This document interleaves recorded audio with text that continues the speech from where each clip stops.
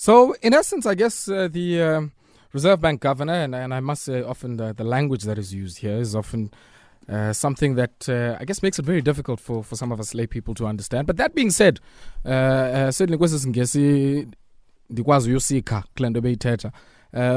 he does indicate is that there's certainly an expectation that inflation expectations are going to moderate in the medium term, and that may have guided the decision that has been made here by the Monetary Policy Committee. I'm joined on the line by Economist at First National Bank, Siphamandla Mkhwanazi, to take a look, I guess, at some of the considerations that went into making this particular decision, and more importantly, what it's going to mean for future rate cuts if indeed consumers are looking for more relief. Siphamandla, good evening to you, and thank you so much for joining us. Good evening, Ibonga, and thanks for having me.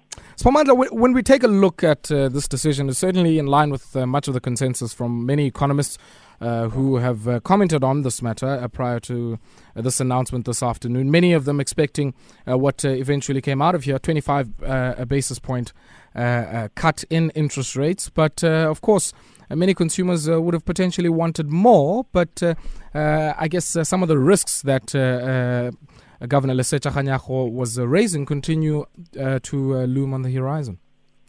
Correct.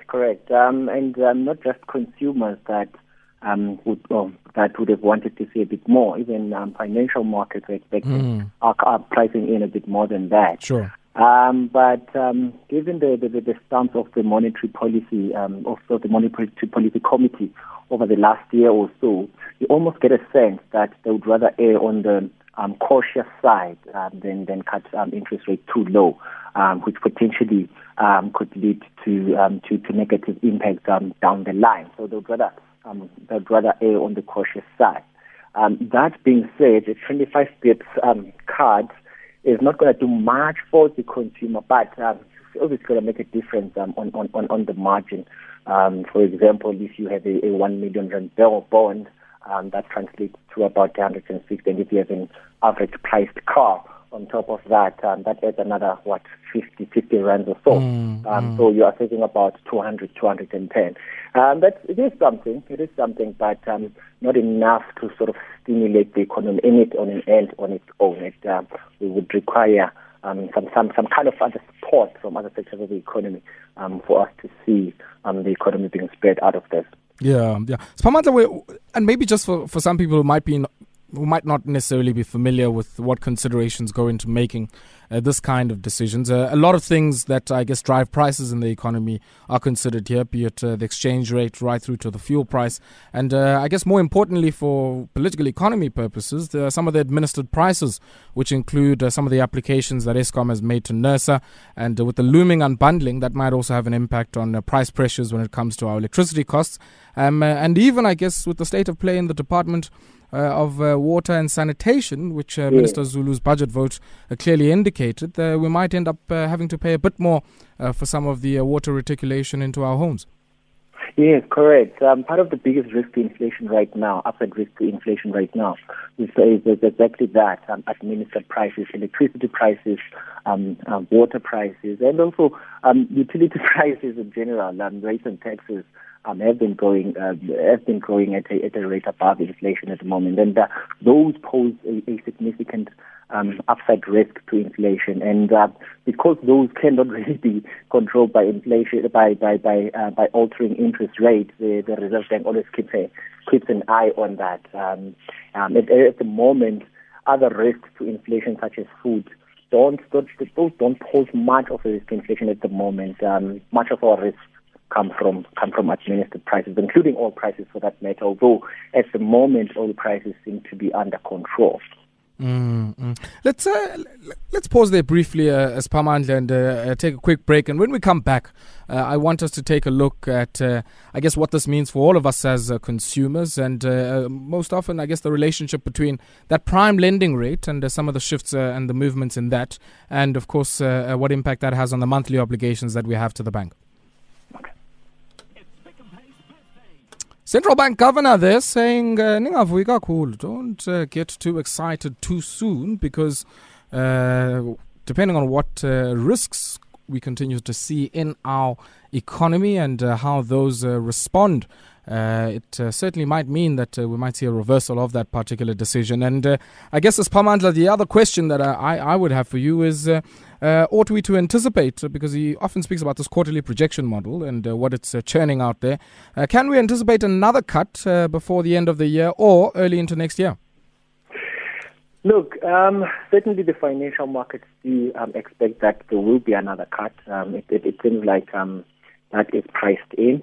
If you look at what their model is projecting, there is another possibility of another cut according to their model. But as they always point out, as they always caution that it's only a guide. They don't go with what the model is saying. In our view, we think that there's limited room for further cuts, given the fiscal risks that we find ourselves with, particularly the risks that are associated with bailing out the SOEs. We don't think that we are in a position to see another cut, given that set of risk. We think that with the coming budget, especially, we think that they rather wait and see what comes out of that budget before we see any other movement in the interest rate. But given what we know at the moment, there's very limited there's limited room for another cut. Sure. Now we've touched on the issue of administered prices and the fuel prices and whatever trajectory those follow, and what impact that would have on inflationary expectation. But I guess the other issue here is, of course, some of the global issues. And we do know that a lot of pressure is being placed on the Federal Reserve in the United States to also, I guess, ease their monetary policy and cut interest rates. And I'm interested in what that would mean. Certainly not only for the South African rand, but also for South African bonds and by extension for the decisions of the upcoming Monetary Policy Committee meetings. Right. So all those movements, in fact, do pave way for the South African Reserve Bank to also loosen its monetary policy.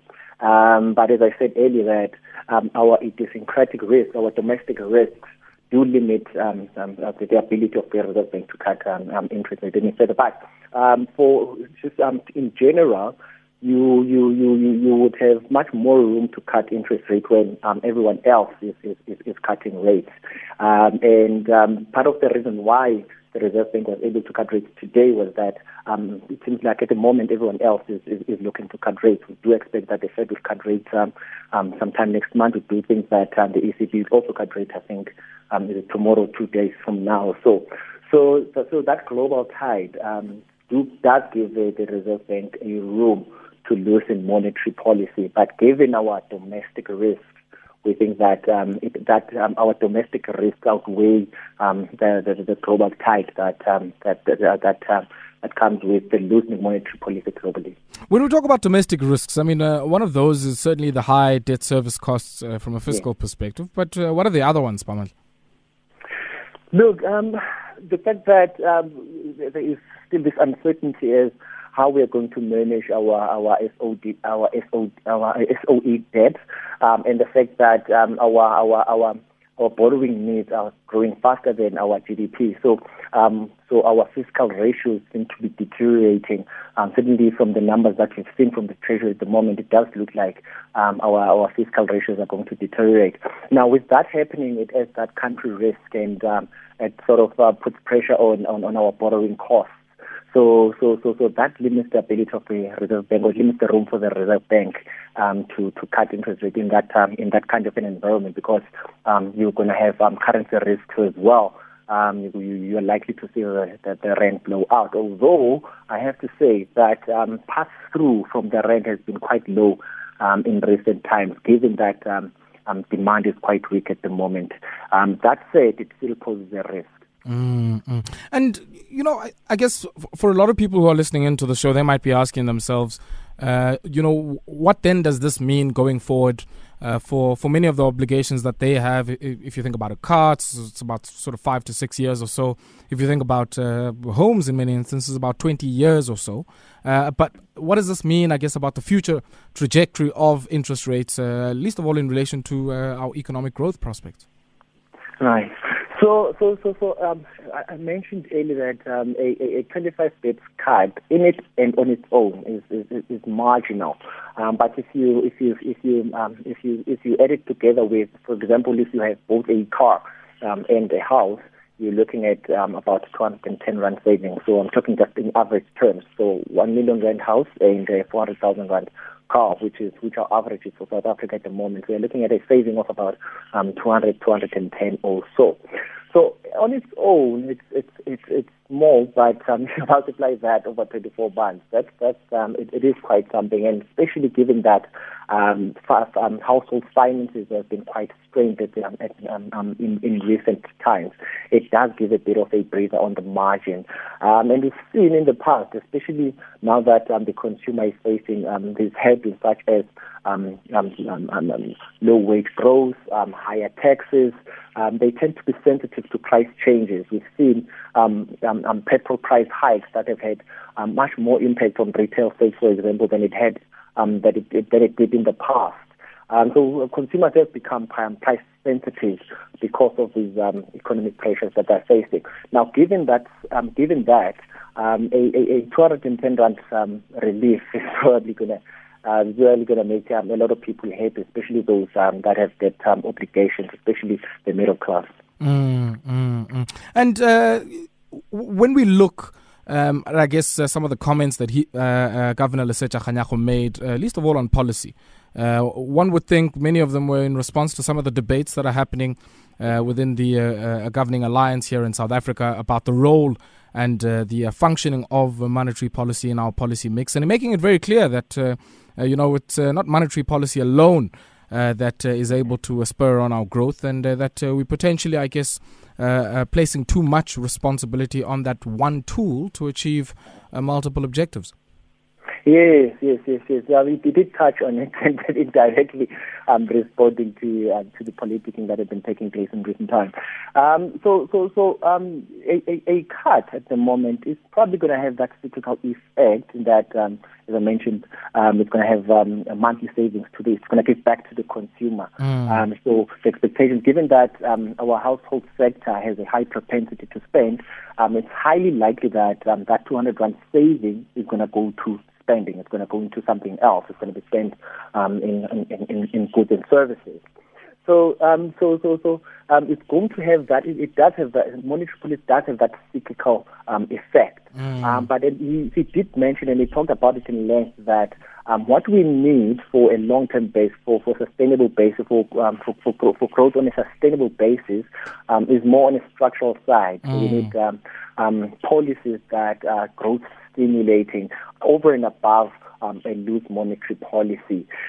So at the moment we are looking at a cyclical stimulus rather than a structural one. Sure. We'll have to leave it there, Siphamandla. Really appreciate you taking time out to speak to us and join us this evening here on Metro FM Talk. That there's Siphamandla Mkhwanazi, economist at First National Bank, speaking to us about that decision by the South African Reserve Bank to cut the repo rate by 25 basis points in line with their view on inflationary expectations. What do you think about that? What kind of relief will it give to you? Do share that with us. Give us a ring on 089 110 3377, 089 110 3377.